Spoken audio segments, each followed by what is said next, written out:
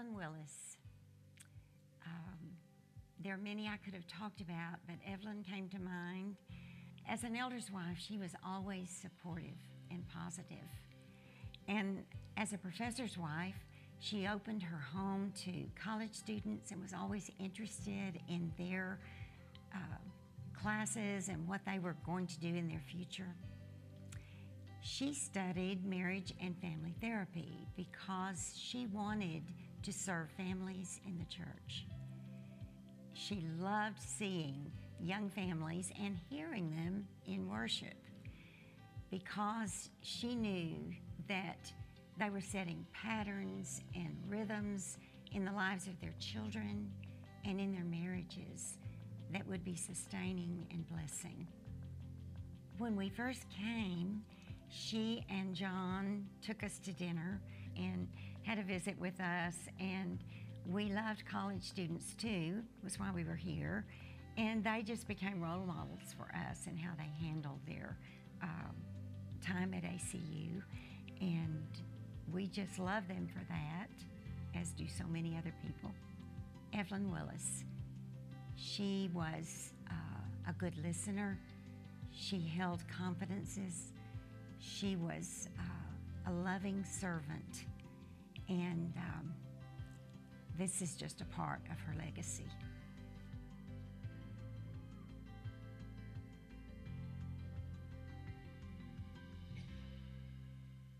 Please stand for the reading of the word from 1 Peter chapter 2. Come to him, a living stone, though rejected by mortals, yet chosen and precious in God's sight. And like living stones, let yourselves be built into a spiritual house, to be a holy priesthood, to offer spiritual sacrifices acceptable to God through Jesus Christ. For it stands in Scripture, see, I am laying in Zion a stone, a cornerstone, chosen and precious, and whoever believes in him will not be put to shame. This honor then is for you who believe, but for those who do not believe, the stone that the builders rejected has become the very head of the corner, and the stone that makes them stumble, and a rock that makes them fall. They stumble because they disobey the word as they were destined to.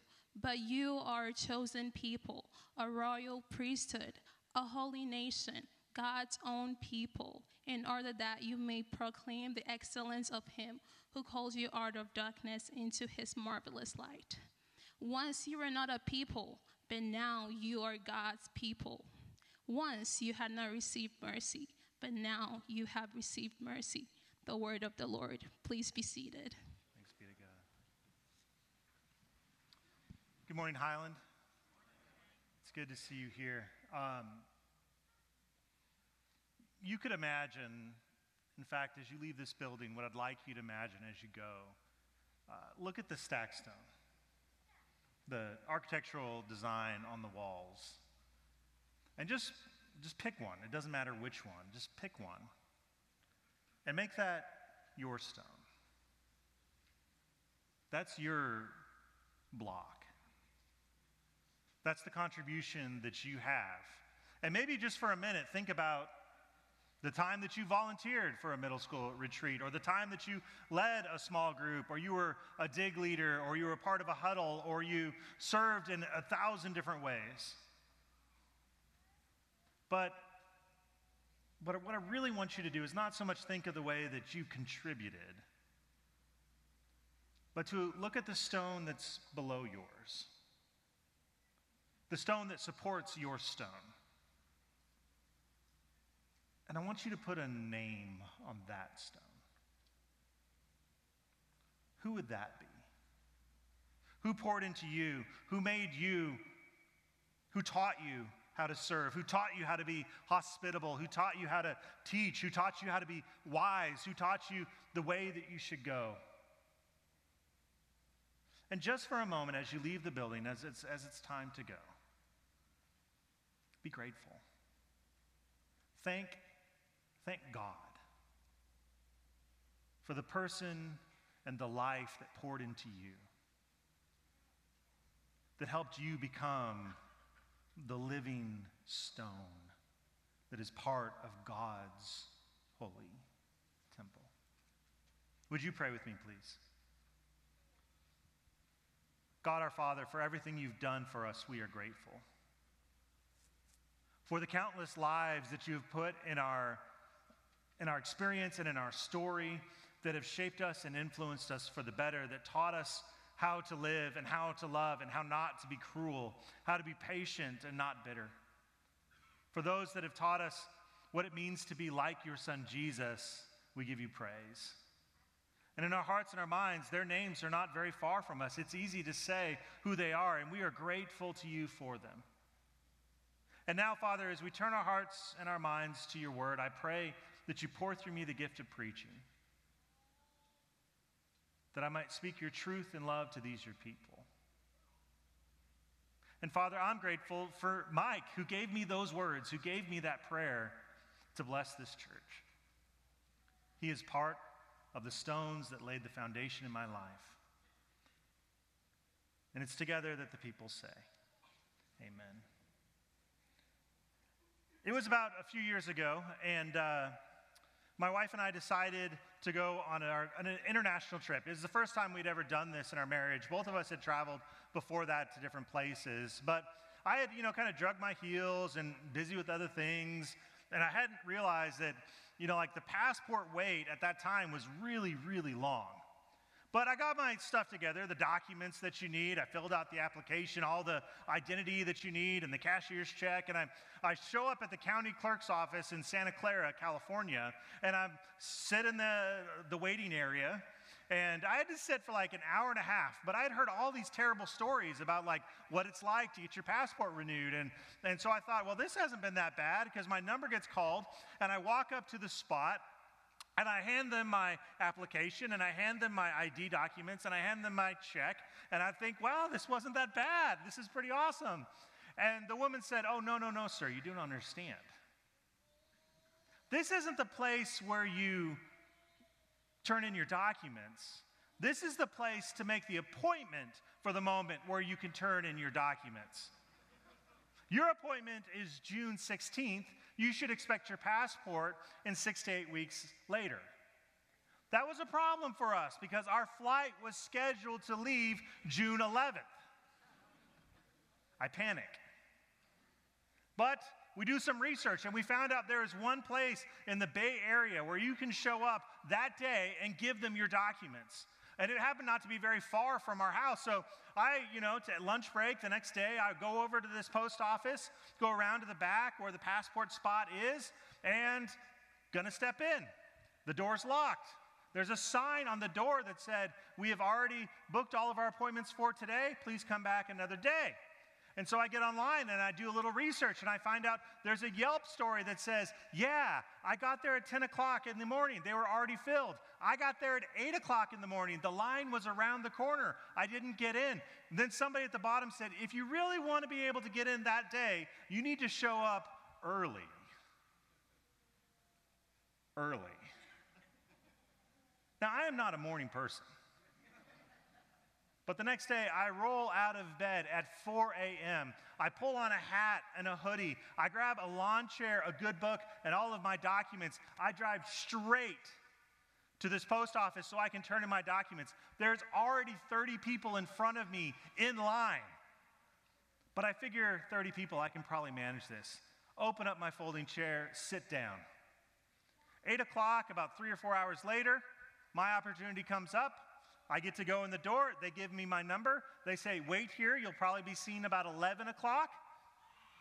So I wait till 11 o'clock. No big deal. I'm saving the trip. It's going to be just fine. And it's my turn. And so I walk up to the most kind and compassionate government worker I've ever met in my entire life. And I was going to tell her my story. She doesn't care. So I hand down my check, and I hang down my documents, and I hand down all of my ID. And I even have that little picture that they make you take for the passport. And I say, it's good. I've saved the trip. I'm out the door. And as I walk, I hear, wait a moment, sir. There's a problem with your passport photo.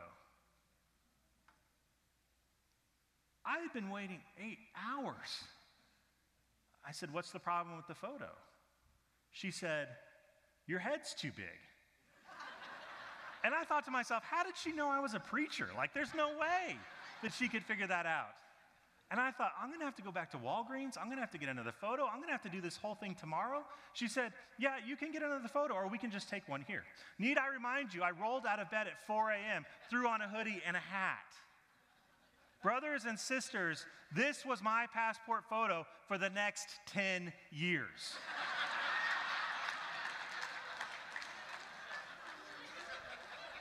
That's the kind of photo that's supposed to have like numbers along the bottom. You know what I'm saying? It's not so much that I was afraid that they wouldn't let me out of the U.S., it's that they wouldn't let me come back in. And we went to Southeast Asia. The Cambodian passport office does not smile on goofy passport photos. They don't smile at all. But I got the photo, I got the passport, and we got to travel. And this was the first time I'd ever been outside of the West. You know, I'd been to Europe, but I'd never traveled to an Eastern country. And we went to visit some friends who work in one particular Southeast Asian country, and they do Bible translation there. And we flew into Thailand, and then we flew over to this particular country. And there are some oddities. There's always oddities when you travel to a different place. The culture is a little bit different. But one of the things that was weird about this particular country is the way they drive.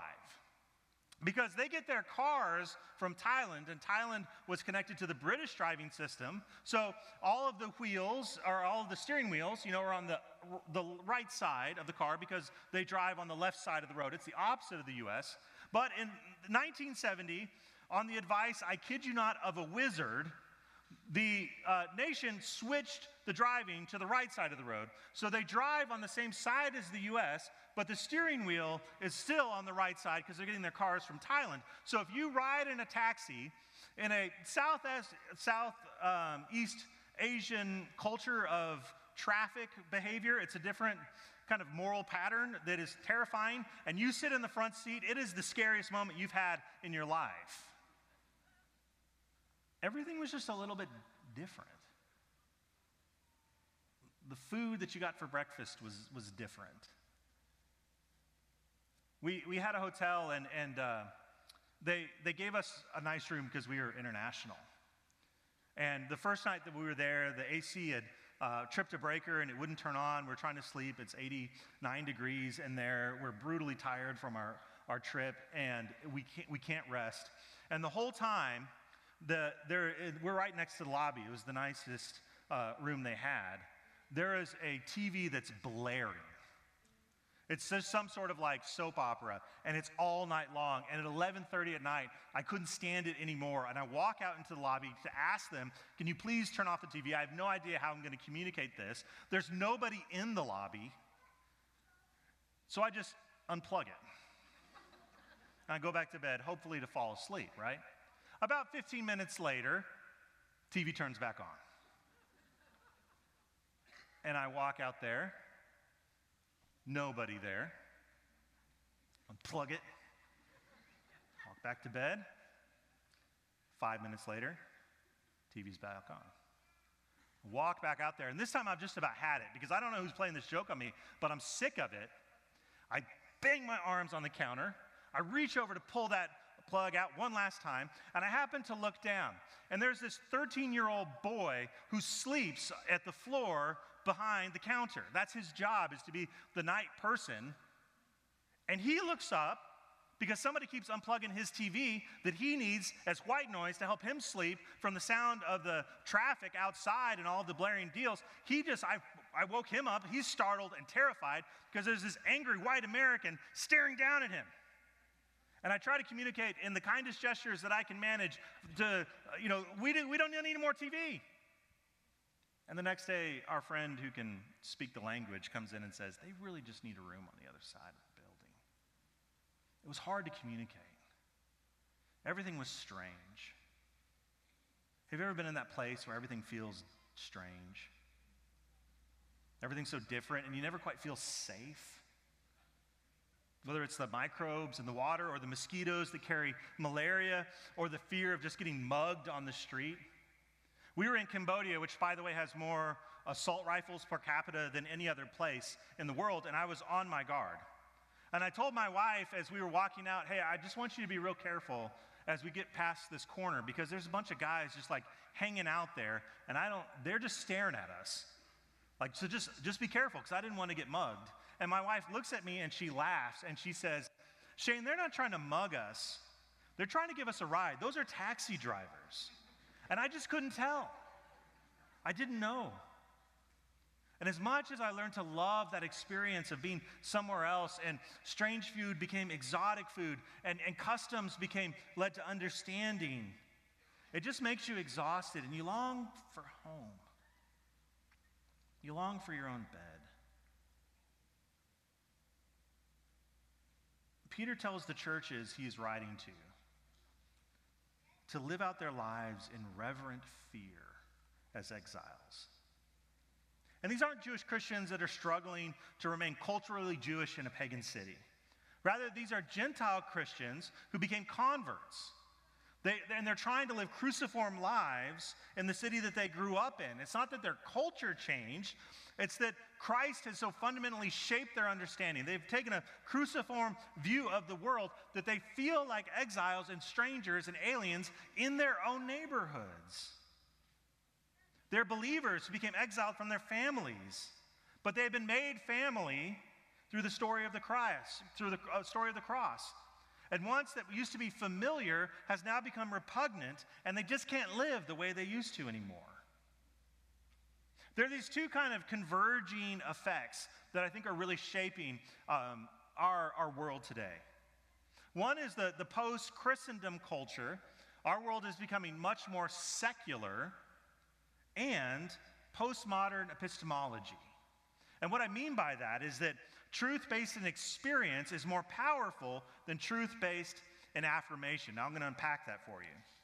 And because actually that's good news for us. The benefit is that communities centered around shared experience is more formative than demonstrable facts.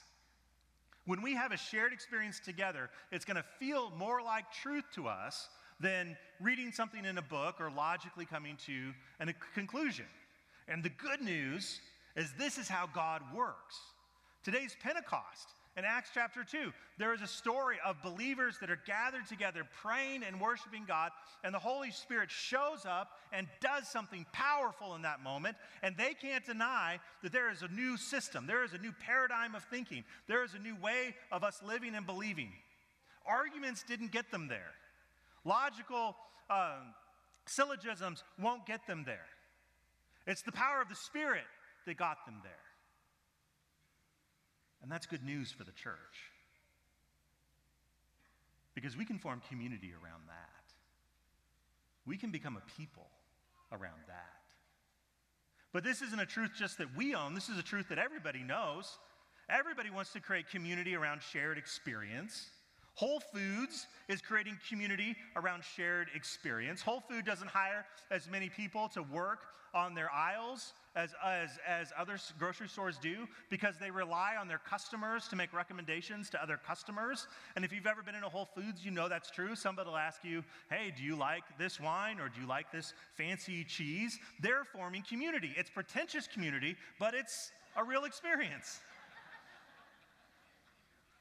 Starbucks sprays me with coffee-flavored perfume when I walk through the door so that I'm easily identifiable to other caffeine addicts. They're creating community around shared experience. And the criteria for the legitimacy of your community's shared experience is the degree which it authentically makes you different from your neighbor. The truth that Whole Foods has learned, the truth that Starbucks is exploring, is the truth that the church has held for 2,000 years. That when you feel like an exile, or a stranger, or an alien, when you go to that place to find somebody in a foreign city that just knows English, and you want to hug them like a brother, because it feels like you just came home. Our shared experiences forms community. And sometimes exile is not that bad. We went on a vacation a few years ago with our boy, and it was a gift that we'd received. It was to like a kind of a golf course resort. It was somebody that had a timeshare and wasn't going to be able to use it that year. And so we went there, and they had all of these wonderful things to do. They had putt-putt for the kids. They had places to play. They had restaurants to eat. And they had this really awesome pool. It was this wading pool for little kids, and it was just this kind of long slope that started at, a quarter inch of water and ended at about 1.5 feet of water. And my eldest son, he got so excited when he learned he could just run down there straight into the water. And he'd run back out. He'd run back in, and then he'd stop at the right moment, the right depth, and he'd just jump and land on his bottom. He did that for hours. Back and forth, run, jump, splash. And he looks at us and he says, "Why don't we live here? It's better here," right? And sometimes that's the truth you discover. God takes you from a place, and that place has some toxic habits and toxic behaviors. It's unsafe and it's unhealthy for you. And God takes you to a place that is a place of healing and recompense and growth and nurturing. And you wonder to yourself, it's better here. Why don't we just stay here? We don't have to go back. Peter says that we are a community of living stones. It's a breathing building. And that Jesus is our cornerstone. Engineers with considerably less resources and technique in the ancient Near East could lay walls 300 yards long that were so straight they were with a 1/8 inch of tolerance. After 300 yards, just using primitive tools, they were able to make straight walls. There are buildings in Peru which are still standing. They're 2,500 years old with stones that are laid, and they are cut so completely well that there is no mortar between them. And in fact, you cannot put a piece of paper between them because it doesn't fit in the joints. And so when Peter says Jesus is the cornerstone, the reason the cornerstone matters is because that angle has to be 90 degrees perfectly. And if it's not perfect in the way that it's laid, not just in relationship to the rest of the building, but in the relationship to the sun, it's not going to make the house work right. The walls are going to be wonky. And the chief cornerstone is not just a cornerstone for that building, it's the cornerstone for the rest of the city because it lays out not only the walls of that building, but every street that's going to be around it. Jesus is the chief cornerstone. But the key is that the text is passive. We are being built into spiritual community.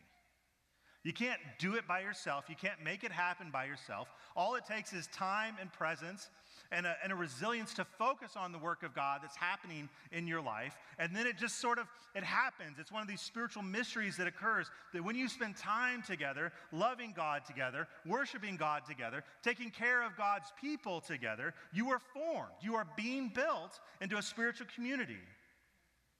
And there's a million reasons why you think that you don't belong here. Because there's people with PhDs and people that barely made it out of middle school. There are people here that are really well dressed and people that are dressed as well as they can. There are people here with noisy kids, and there's people here that resent that, and there's people here that desperately wish they could have that. And if you have a noisy kid, I need you to know my third son is louder than anybody else's, and that's okay. Noisy kids have a place at this building, this breathing building. We come from different places. In the course of my life, I've lived in Colorado and California and Texas. And the unique thing that all those three states have in common is they all think they're the best state. And if you're not from there, people in Colorado, I'm not making this up, people in Colorado have a bumper sticker that has the word native on it.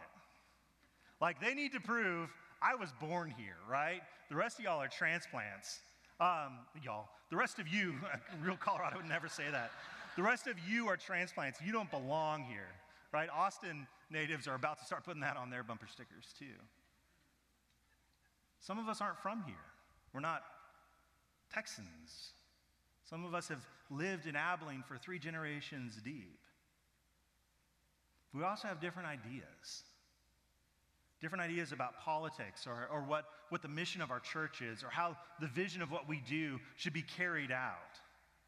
I have a friend that said the only thing that was holding our church together is our collective ignorance of each other. Like, if we really started to have conversations, we'd really start to have problems. There's a million reasons why you think you don't belong here. But Peter says, you are being built. You are being formed. You are breathing stones. And you don't need a lot of mortar. You don't need a lot of distance between the stone that came below you and the stone that comes behind you. In fact, I think in the temple of God, this living building that's being built by the power of the Spirit and the nature of Christ's love, the less mortar, the better. The closer that we are, the better.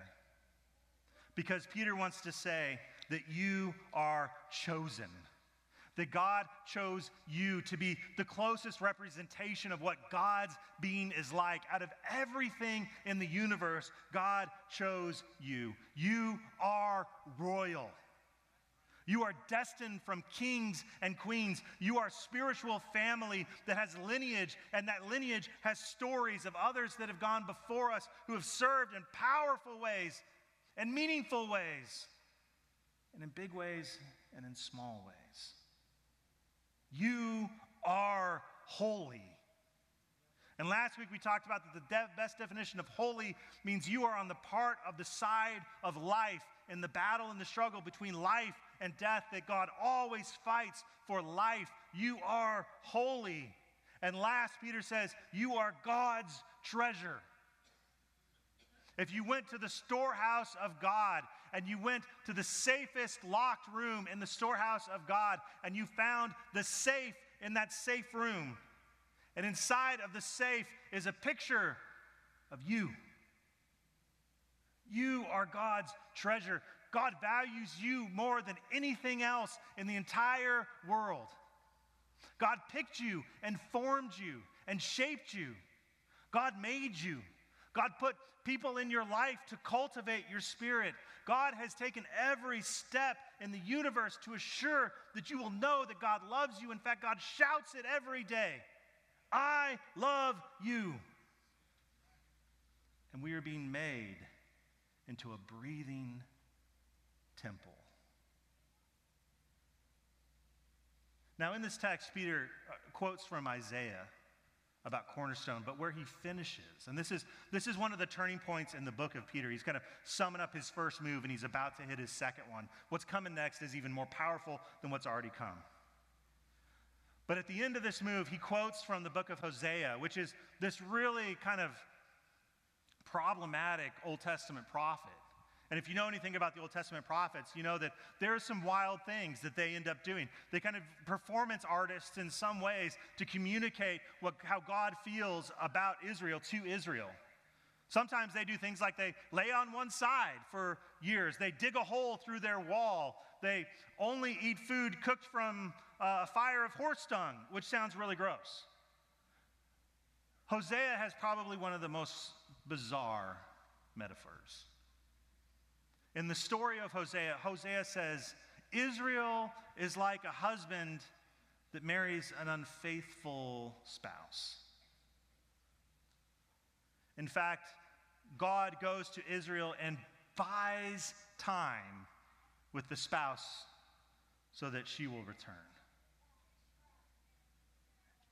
And Hosea names his kids fascinating things. His kids are kind of object lessons for Israel. Hosea's second child is a daughter, and she's named Lo Ruhamach, which means there's no mercy. There's no pity. God will have no pity on us. Hosea's third child is a son called Lo Ami, which means not my people. There's also kind of this play on words that he's making there, because it could also mean that this child is not my son, speaking to the unfaithfulness of the relationship. Peter says, you were once a people that had no mercy. You were once a people that were not mine. And it's unmistakable that he's referencing the story of Hosea, because where Hosea ends is a deep and unfulfilled longing. An unfulfilled longing for these two children's names to be made right. Once we were a people who had no mercy, but through Christ we received mercy.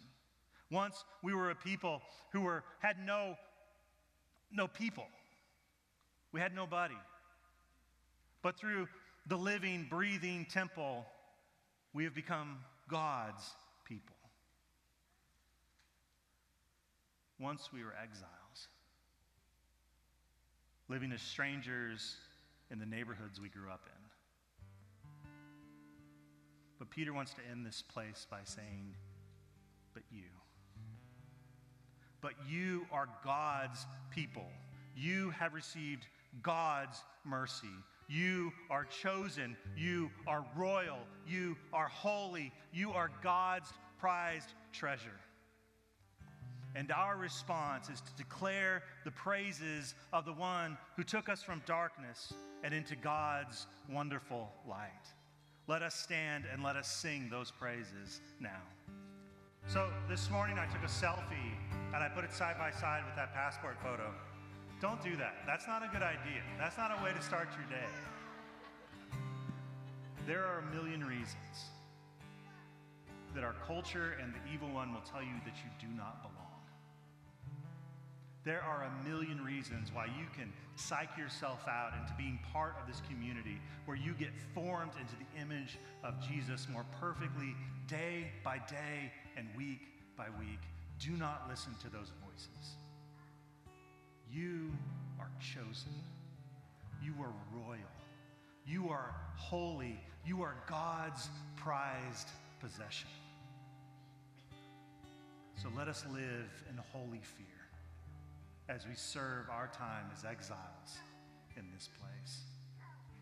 Because what you're going to find out is it's better here.